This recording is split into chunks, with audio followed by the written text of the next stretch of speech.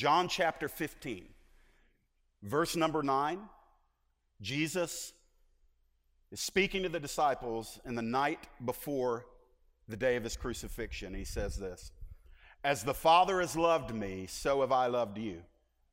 Abide in my love. If you keep my commandments, you will abide in my love, just as I have kept my Father's commandments and abide in his love. These things I've spoken to you, that my joy may be in you, and that your joy may be full. This is my commandment, that you love one another as I have loved you. Greater love has no one than this, that someone lay down his life for his friends. You're my friends if you do what I command you." Watch this. "No longer do I call you servants, for the servant does not know what his master is doing, but I have called you friends. For all that I have heard from my Father, I have made known to you.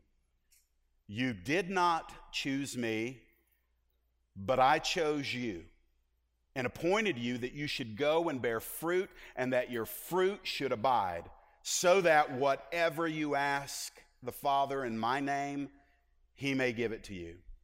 These things I command you, so that you will love one another."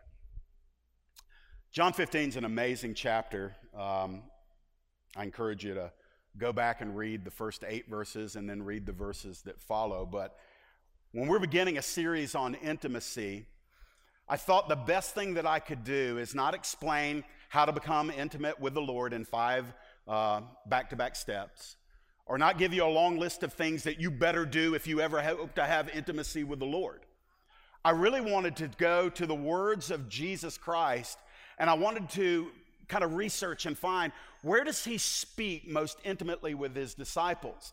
And although I would say to you that I think the most picturesque expression of the intimacy that Christians have with God, or more specifically with Jesus, that best picture is in the bridal paradigm. It is in that revelation of Jesus as the groom and the church as the bride, and the intimacy that comes forth in that oneness spiritually, just as there is intimacy in the physical in a marriage. I think that's the best example. But that is one that so many of us are so familiar with, and I just believe that not enough of us are familiar with something that I would consider just right underneath the bridal paradigm. What is it? Friendship with God.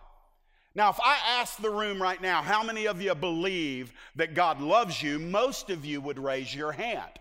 But if I said, how many of you believe God likes you, not as many hands would go up. There's something within us that is much more comfortable with the distant God of authority than we are with the intimate God of friendship. And I believe that the heartbeat of Jesus Christ is that he came, he died, he rose and ascended so that we wouldn't have to pick between those two things, that we could bow before his authority while we enjoy his friendship. So let's talk about it a little bit tonight. Now, let me give you a couple of verses that are not associated or not in our text that we read today. Because when we're talking about being a friend of God, there's really only one person in all of the Bible to whom it is specifically said, at least in the Old Testament, that he was a friend of God. Somebody tell me who that one individual is. It's Abraham. So let me give you a couple of verses from James chapter 2, verse 23. James is writing and he says, "The scripture was fulfilled that said, Abraham believed God and it was counted to him as righteousness. And he was called a friend of God." God called Abraham his friend. Isaiah 41, verse 8. "But you, Israel," and of course that's the descendants of Abraham, "you, Israel, my servant, Jacob, whom I have chosen, the offspring of Abraham, my friend." Now, we could give Abraham a golf clap all day long. Good for Abraham. What does that have to do with us? Well, look at what Paul says in Galatians chapter 3. "Just as Abraham believed God and it was counted to him as righteousness, know then that it is those of faith who are the sons of Abraham. And the scripture, foreseeing that God would justify the Gentiles by faith, preached the gospel beforehand to Abraham, saying, in you shall all the nations be blessed. So then, those who are of faith are blessed along with Abraham, the man of faith. You see, my friends, you may not be in your DNA Hebrew or Jewish, but you are connected to Abraham.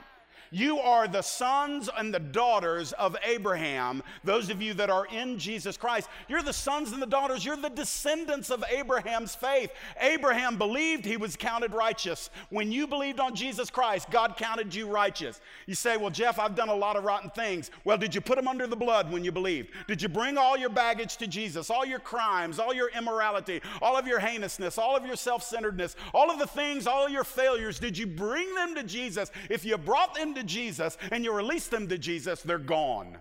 They're expunged. There is no condemnation to those of us that are in Christ Jesus. And so we have been justified like Abraham is. But listen, this is what I'm getting at. We say amen all day to that, but we really seem to hesitate when we are considering, can we step into that other thing that's said about Abraham, friendship with God?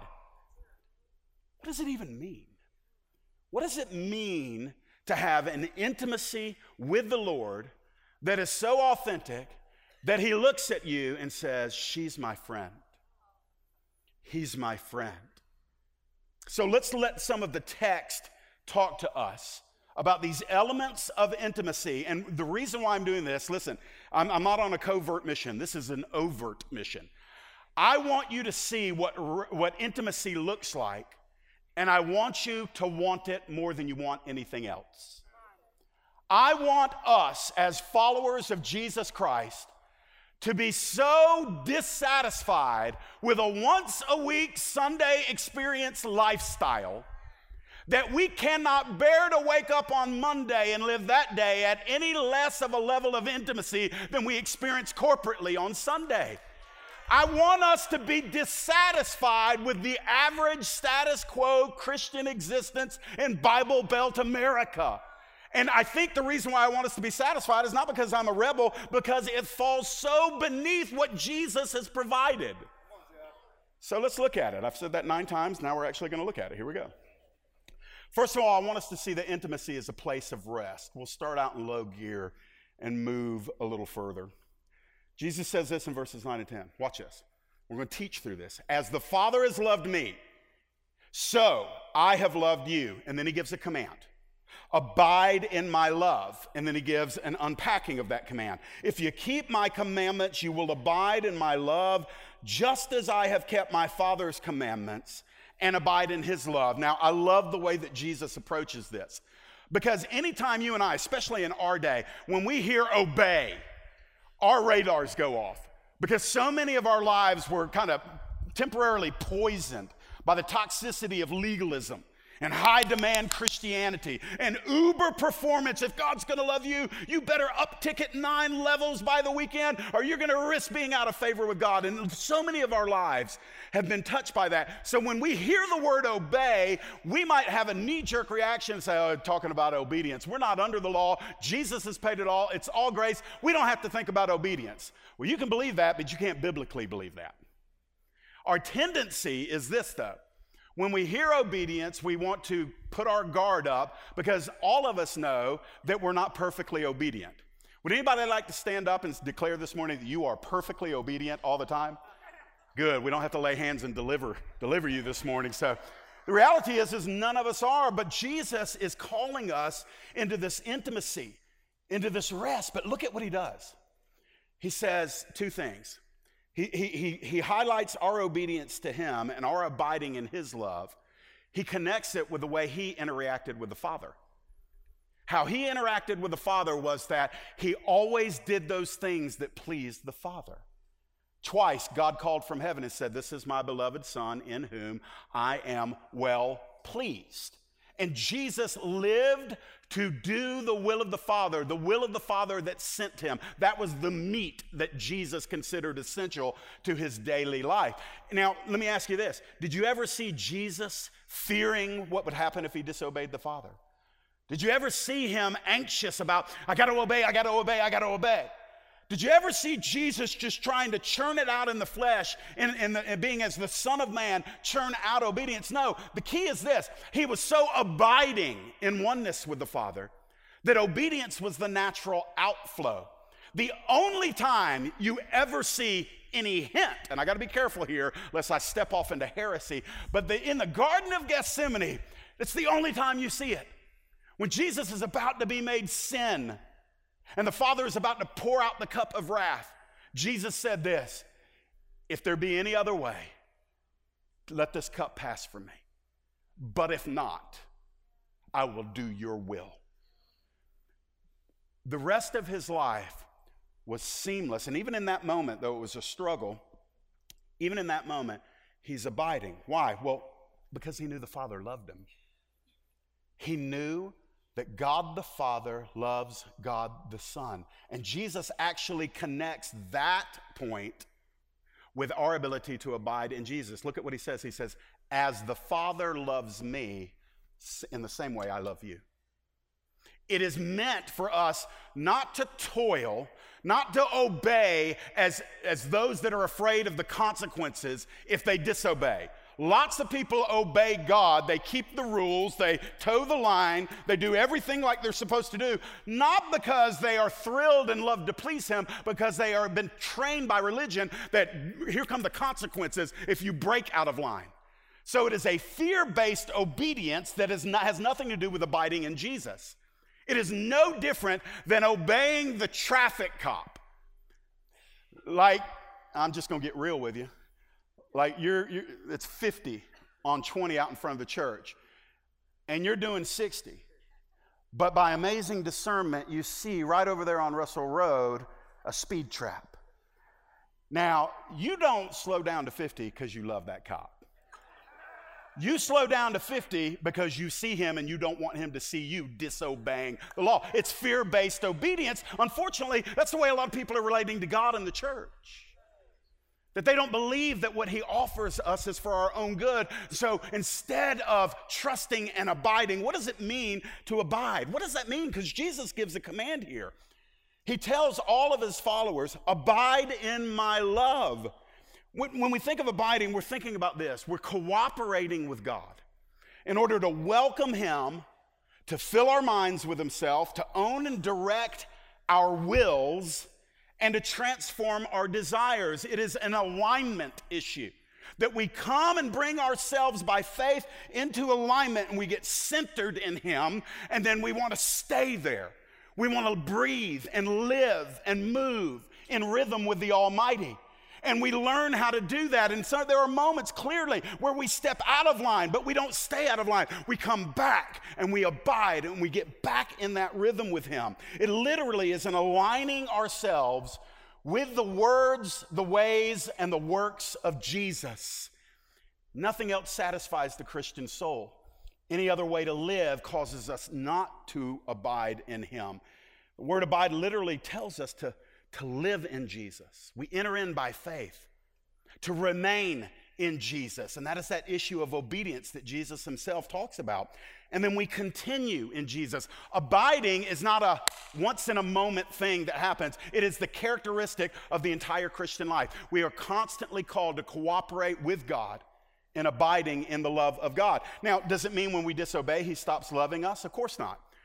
Because while you were yet sinners, Christ died for you. He loved you when you never gave him a second thought. And so the reality is that he doesn't stop loving you. You need to hear me on this. Some need to hear this. Especially if you grew up in a home that was conditioned, that love was conditioned upon your performance or obedience. And if you ever stepped out of performance or obedience, you felt the loss of love. That's not God the Father. That was a mom or a dad probably trying to do their best but not succeeding with you. There is this place where his love pours out its benefits. Love, the love of God may be broad, but the benefits of that love only fall in the place of abiding and obedience. And so if I step out of that place, it's not that I've stepped out of his love, but there is a practical benefit to being abiding and remaining in his love, because that is the union. That is the sense of oneness with him. And if I step away from that, then I'm going to experience a number of different consequences for that. And so what we do is we learn to remain in unity because that's the best place. He's not squashing our lives when he calls us to obey. Well, let's go a little bit further. When we're resting and abiding in that oneness, when we are centered in his love for us, that's what got the whole thing started. We love him because what? He first loved us. So he chooses the process and initiates it, and we just stay in cooperation with that, and we learn. That's actually a learned behavior in the Christian life. We learn both the pros and the cons. We learn how to do it, but ultimately, one of the things that I'm trying to highlight here is that abiding intimacy with God is a place of rest. It is the opposite of religion. Religious people have no rest in their soul. They don't. I'm not being ugly here. There's no reason for them to have rest. Why? Because it all depends on them. You're never finished. It's never good enough. Some religious people live under the banner. It's an ugly, ripped up, matted, moldy banner called enough. They live under that. I'm not spiritual enough. I'm not disciplined enough. I don't get up early enough. I don't pray enough. I don't witness enough. I don't give enough. I don't serve enough. Blah, blah. It just goes on and on. And so what they do is they try to do better. Let me just do better. Let me turn it up a notch.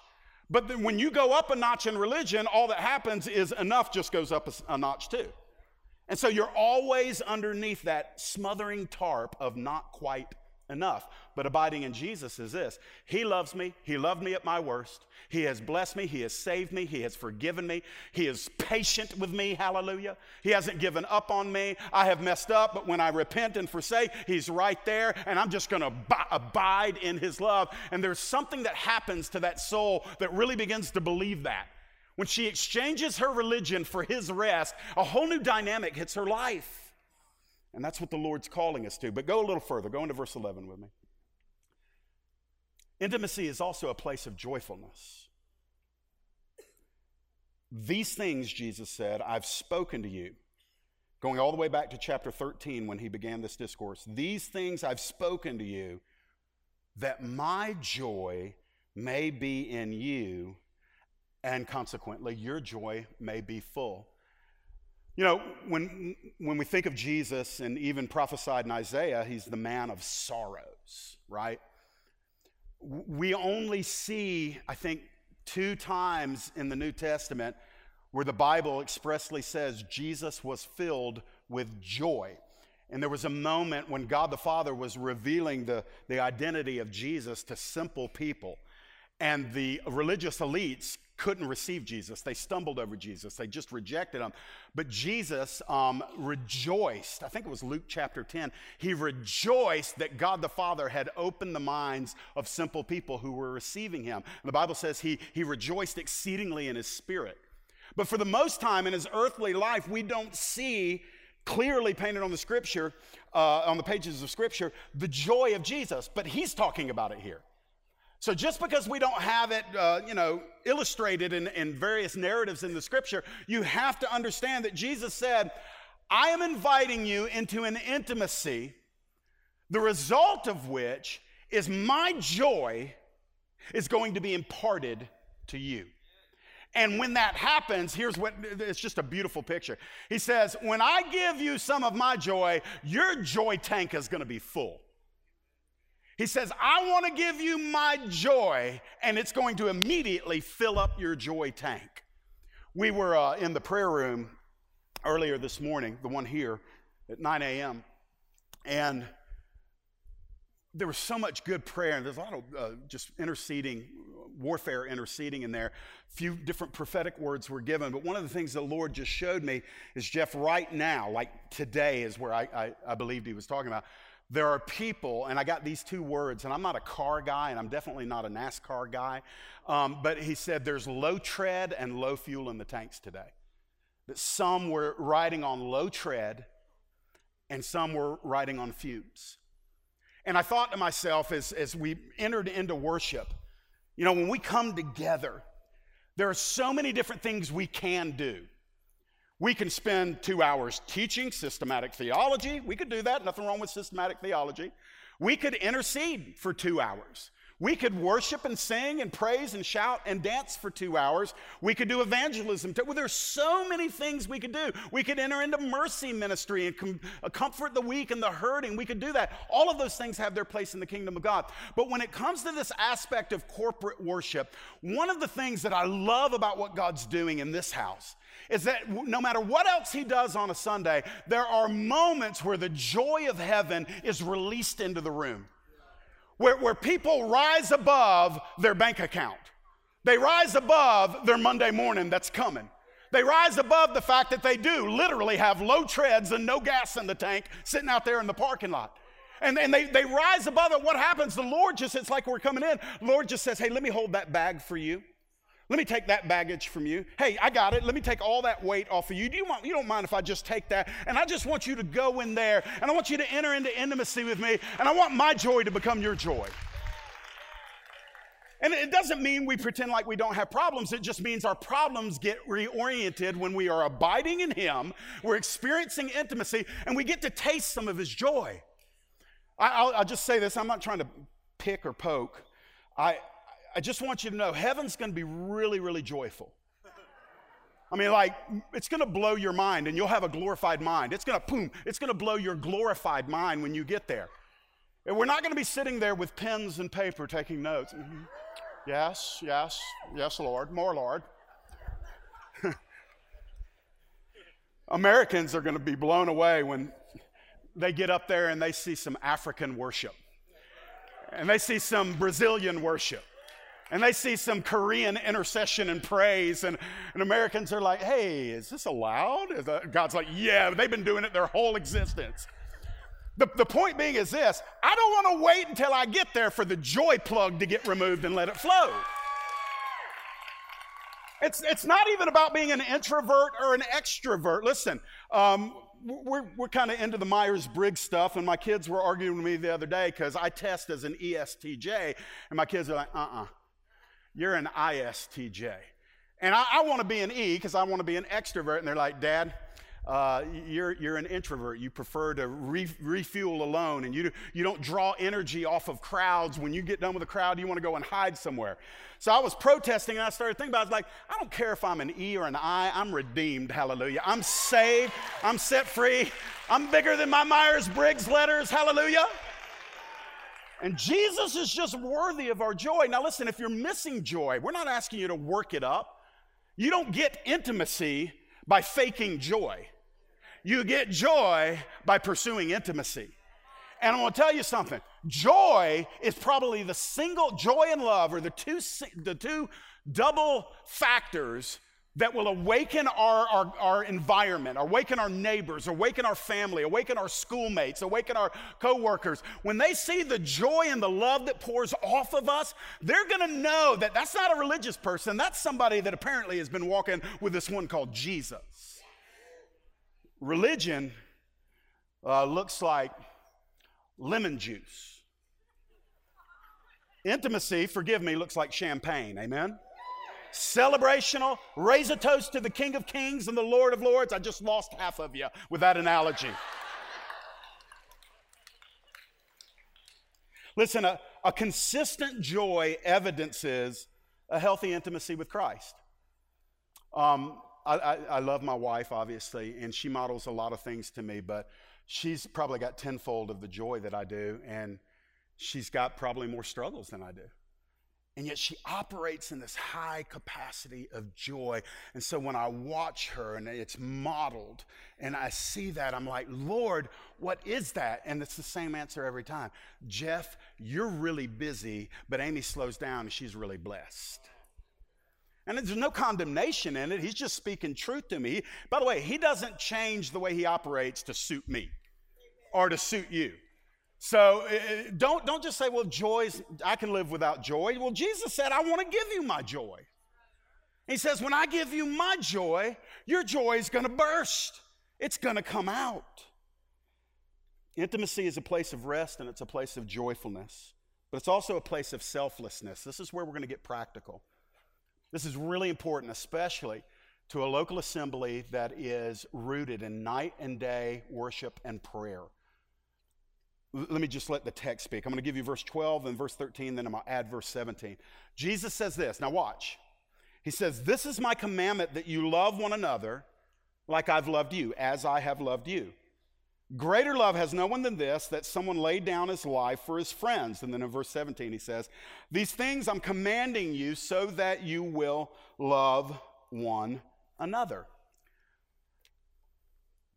When we're talking about intimacy and we're talking about pursuing the Lord, and we're talking about doing whatever it takes to align ourselves with him and to abide in him, and a lot of that sounds like really mystical and really just kind of like almost floaty a little bit.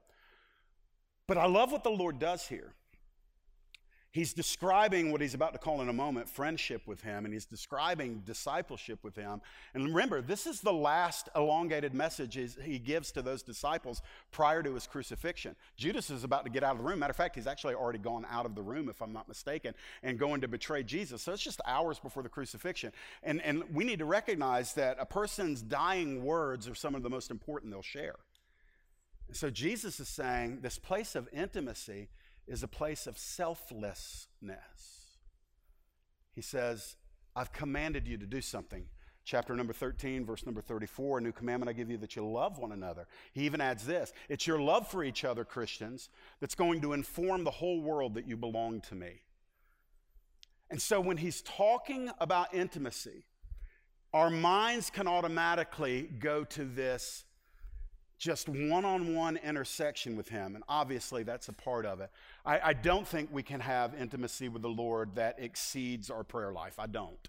You can disagree with me if you want. That's my personal opinion. I think I'm as intimate with the Lord as my communication with the Lord, whether it's sitting or kneeling, whether it's in the prayer room on Collins Hill, whether it's here, or whether it's in my office or in my truck, whatever.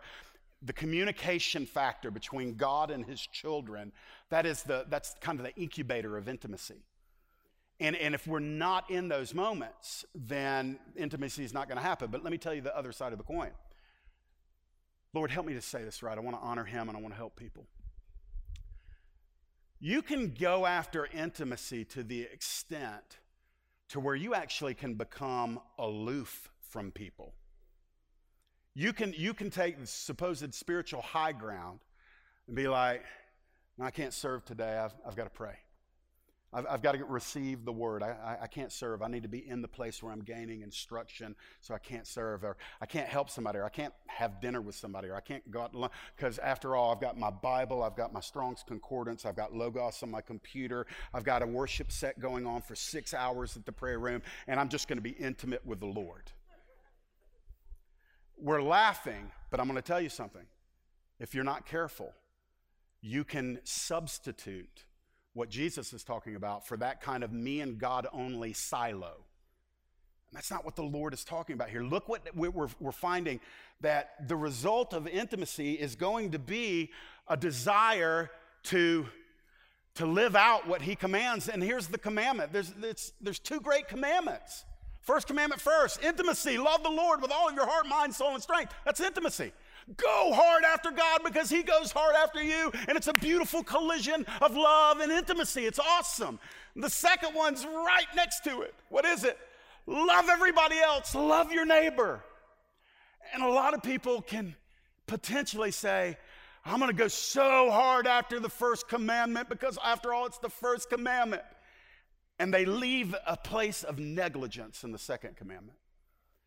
And we have to come to that moment in life where intimacy is also providing a discernment to know if we're over-spiritualizing intimacy to the neglect of serving others, loving others, even to the extent Jesus said of laying down our lives for one another. We all know John 3:16, but what about 1 John 3:16? Do you know 1 John 3:16? "We know love by this, that he laid down his life for us, and we ought to lay down our lives for the brethren." And so love and intimacy can never be prostituted by you sequestering yourself with God and God alone, and people have to live with it or lump it. That's not intimacy. That's hiding. That's fear.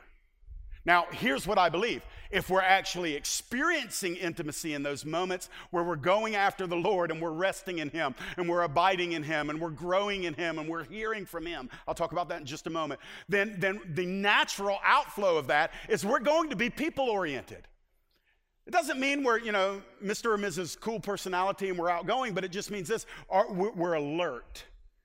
We're looking for opportunities. We're listening. Who's the Father going to point me to today? The reason why there was a word given this morning about a person with a lesion in their back is because there had been intimacy prior to that word being received. Those things don't typically just fall out of pocket and land on somebody. So it's one thing to say, hallelujah, I got a word. It's another thing to give that word, to risk it being wrong, coming off looking like, a nonprofit. There's a lot of pride in churches, man. Well, I got a word today. I just didn't release it. Well, then you didn't get a real word. Because when you get a word, you release the word. So my point being is this. Those things are born from intimacy, and it's not enough to say, I got a word, and go home, and you never gave the word, and the person that needed the word didn't get benefited by the word you didn't give. So Jesus says, I want you to love one another, and I want you to go to the extent that you love one another just like I've loved you. That's where it gets tenacious right there. Have you thought about this week about how Jesus loves you? I just took a moment this morning and just wrote down a few words. Jesus loves me proactively. That means when I'm not in the mood to love him, yeah, that happens. Y'all look so pious. Well, I never. When Taylor and I don't have the mood to love the Lord, he still loves me proactively. What does that mean? He doesn't let me be comfortable not loving him with all of my heart, mind, soul, and strength. He doesn't beat me. He doesn't take me by the collar and demand love. He just overloves me. He just makes it so good and sloshy that I'm like, all right, you got me. I love you. You're awesome. It's just the way he rolls.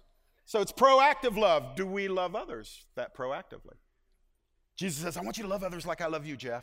He loves me patiently, real patiently. And he says, I want you to go and love that person just like I love you. I'm like, Lord, I'd like to love them from over here. How about while they're over there, I just love them from over here? And he says, no, go love them and love them patiently. Well, Lord, they're aggravating.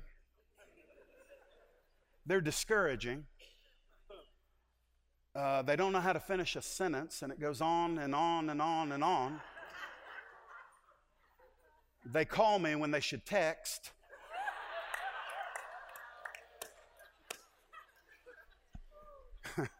Y'all are all thinking about people he's telling you to love patiently. Persistently. He loves me persistently.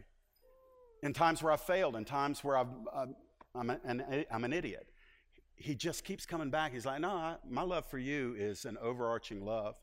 I'm just going to keep coming after you. And by the way, he loves me practically and provisionally. It means he loves me enough to take care of my needs. And then he tells me, Jeff, go love people like that. Love them proactively and persistently and patiently and provisionally. Just go love them like that.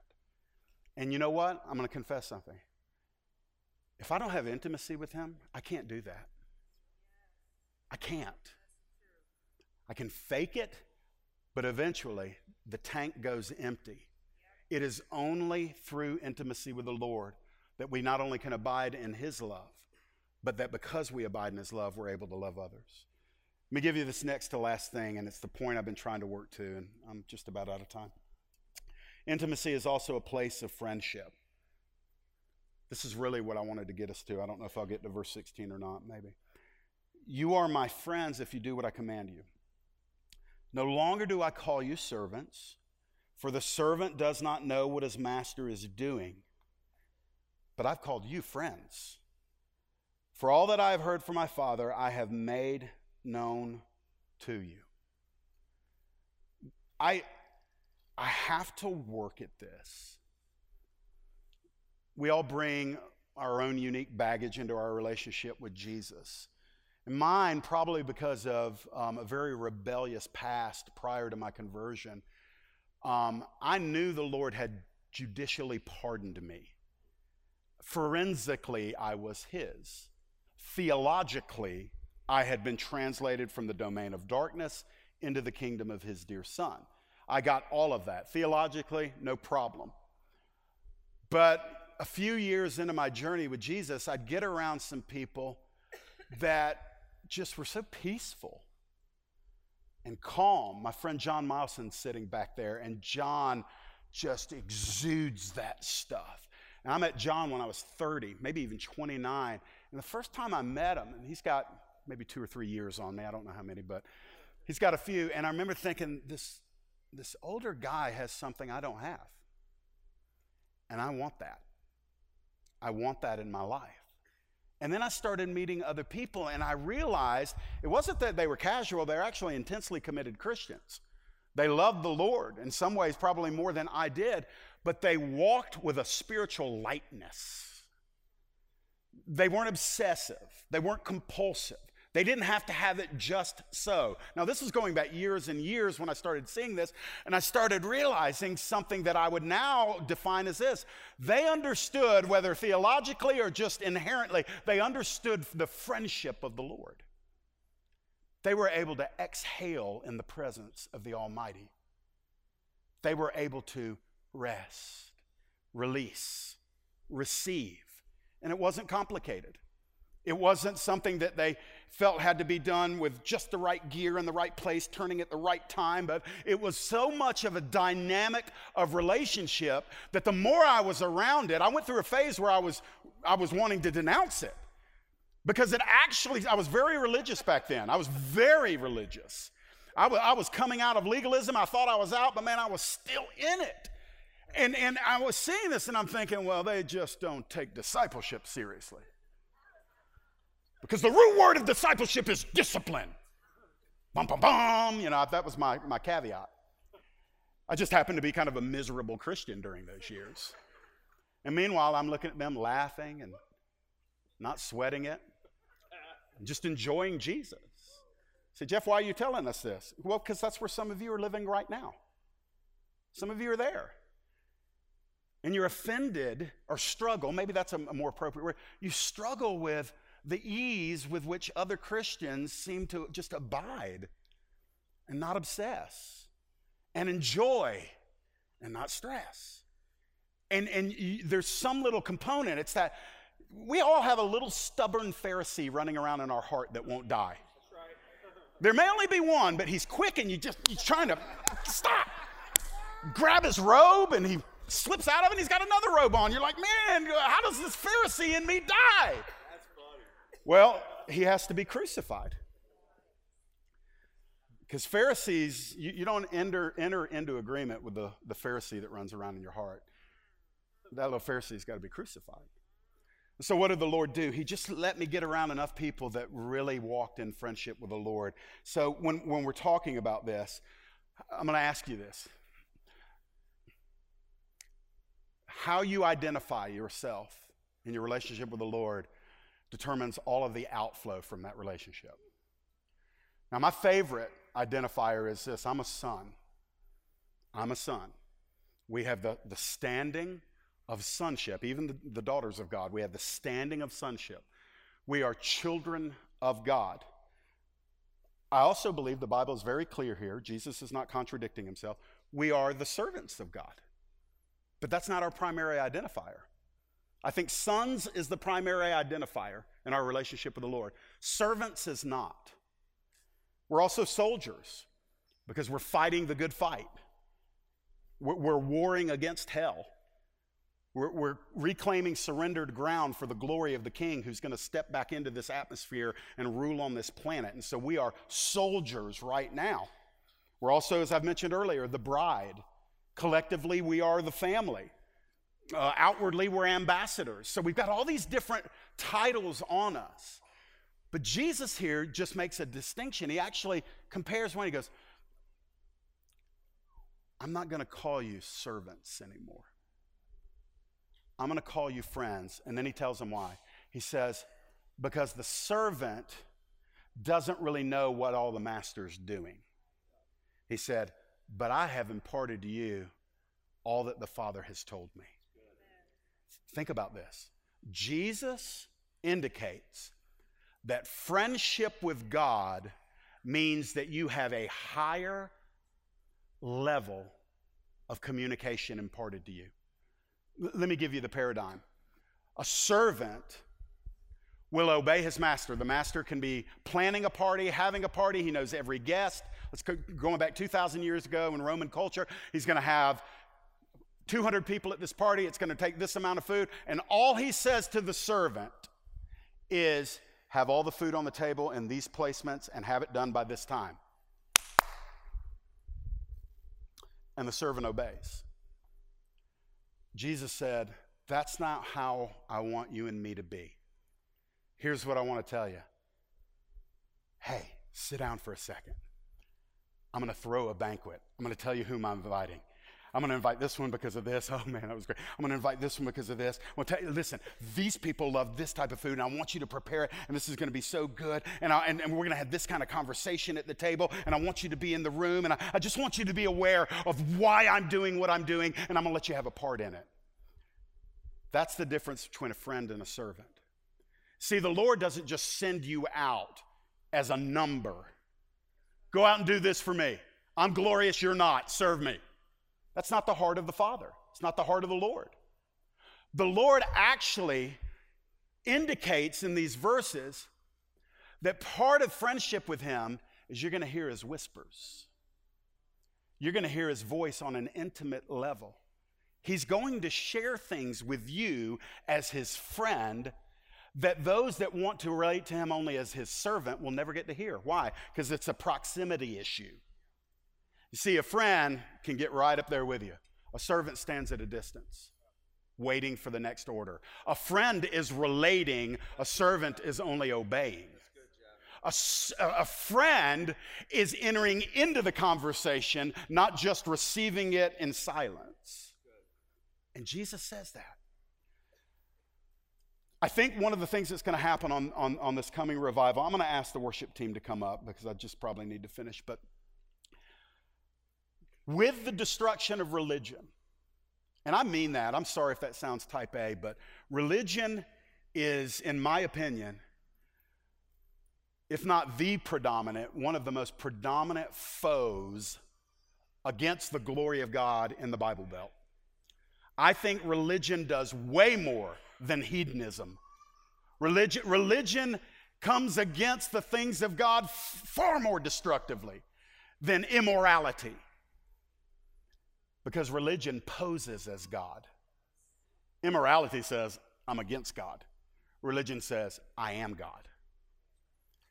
And when religion falls, friendship with Jesus is going to hit the church, not in a way that produces cavalier flippancy or irreverency. True friendship with Jesus is all about intimacy. We will hear his voice. He says this in verse 16, and I'm just going to say it. I'm not going to preach it. This last point is intimacy is a place of breakthrough. Jesus says, you didn't choose me, but I chose you and appointed you that you should go and bear fruit, and that your fruit should abide. That means it's going to last. And whatever you ask the Father in my name, he will give it to you. He may give it to you. Friendship with the Lord results in us hearing the whispers of his heart. Psalm 25:14 says that the secret of the Lord is with those who fear him. And that is an Old Testament framework, a phraseology that means those who reverence him, those who abide in him. That same psalm, Psalm 25:14, in other translations says, the friendship of the Lord is with the friendship and the secret. They go hand in hand. That the Lord doesn't just want you to be lost in the crowd. He doesn't want you just, hearing general population information. But that you are so precious to him that he doesn't even want you just to be a really, really good servant. That's important. We're not diminishing that. But there's something more. There's something else he's offering us that in this body we're going to press in for, unapologetically, probably awkwardly at times, not always with fluidity, seamlessly, executing on every single pivot point. But we want to say this: Jesus, if you told those disciples that their primary position with you was not that of a servant who salutes, just snaps off a salute, but as a friend with whom you share your heart, then Jesus, I want that too. He's got that for you. And I'm going to tell you, if you'll press into that, and I'll press into that, the whole dynamic of our walk with Jesus Christ will change from place to place, faith to faith, image to image. We will grow in ways that we couldn't have ever grown before if all we were doing is trying to perfect servanthood. Let's perfect friendship. Let's see what happens. Will you stand to your feet this morning?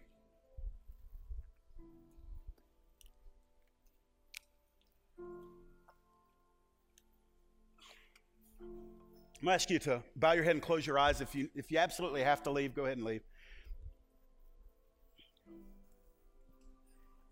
So this morning, I want to invite some of you to come out of an empty religion and step into a vibrant beginning of a relationship with God. Some of you are here today and you've done church. I really sense that there are some in the room that had given up on all things church and Christian a long time ago. And some reason you find yourself here today and the Lord's meeting you with this message. It's because he's always wanted friendship with you for your benefit. And so it's not an accident that you're here. But listen, the way that we enter into that beginnings of friendship with God is by acknowledging that in all actuality, we were born as enemies of God because of our sin and our rebellion. But don't let that need for confession dissuade you. Because it's that confession that serves as the launch pad. It's the first expression of your faith where you say, I know I'm a sinner, but I also know that you're a Savior, the Savior. And so, Lord, I believe that I can bring my sin to you and you will forgive me. And Lord, I want to surrender to you right now. I want to bring my whole life, past, present, and future. And I want to release myself to you, Jesus. You may not even know exactly how to do that. I didn't. God saved me, and all I prayed was, Lord, I'm done running from you. You can kill me or you can save me. That was my prayer. And he transformed my life beginning that day, and he's still transforming it today. If you do not know right now that Jesus Christ is the Lord of your life, if you can't pinpoint a time where you intentionally surrendered yourself to him, I want to invite you to do that right now. Matter of fact, right there where you stand, just to take a moment and be honest with him and say, yeah, I've failed, I've sinned, I've rebelled. I've broken more of the commandments than I know. Or this, it might be, no, I've trusted in my own righteousness. I've trusted in my morality. I've trusted in my goodness.